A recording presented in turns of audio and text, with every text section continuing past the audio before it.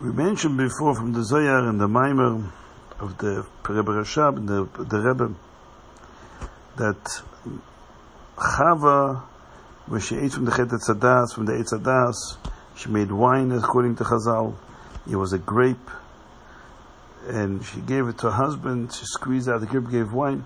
She was really trying to achieve a simcha in Aveda. The mistake was that by eating from that tree, she began to experience a sense of self.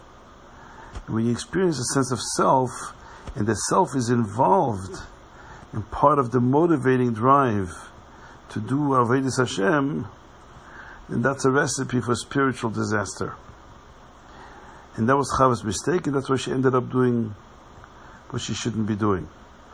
Noach came and wanted to fix that. He thought, okay, I can achieve simcha by self-effacement, by not being aware of the self, by getting drunk.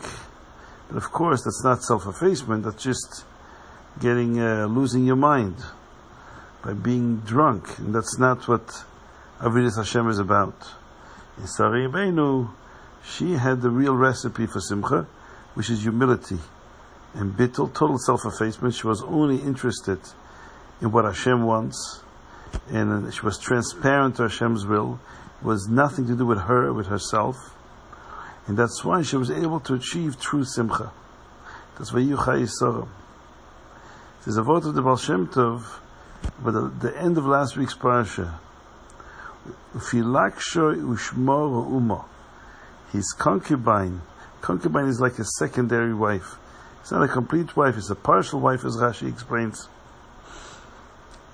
Ufilaksho, the Pelegesh of Nocher there, Shmor Re'uma, her name was Re'uma, Vatelet lo es Tevach ves Gacham ves Macho.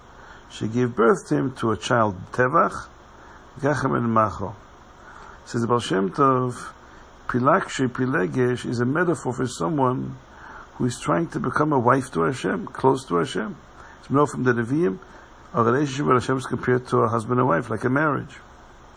But he's a Pilegesh. That means it's a fake. It's an imitation. It's artificial. Just like a Pilegesh is sort of a imitation of a wife, because it's not a real wife. He has humility, but his humility is driven by a sense of self-importance. He's aware of his humility. His humility reeks of egocentricity. So then we say, this is only a Pilegesh. He's not a real wife. He's not really connected to Hashem, because his humility is not genuine. Ufilakshoy, somebody who is trying to be close to Hashem by using humility, but he's so aware of his humility. Ushma Re'uma, her name is Re'uma. See, Ma means bittul, what? Moshe Rabbeinu said about himself, Anachnu Ma, we're just Ma, what are we? Nothing.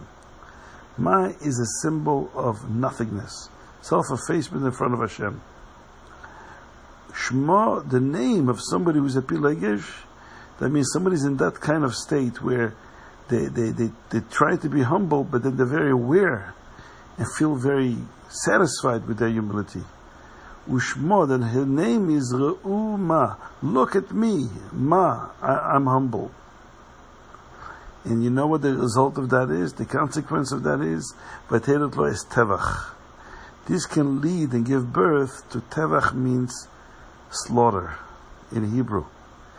That the Yetzer Hara can slaughter this person. When a person allows his ego to become the motive of his Avodas Hashem, it can, God forbid, result in devastating consequences that will bring the person completely down.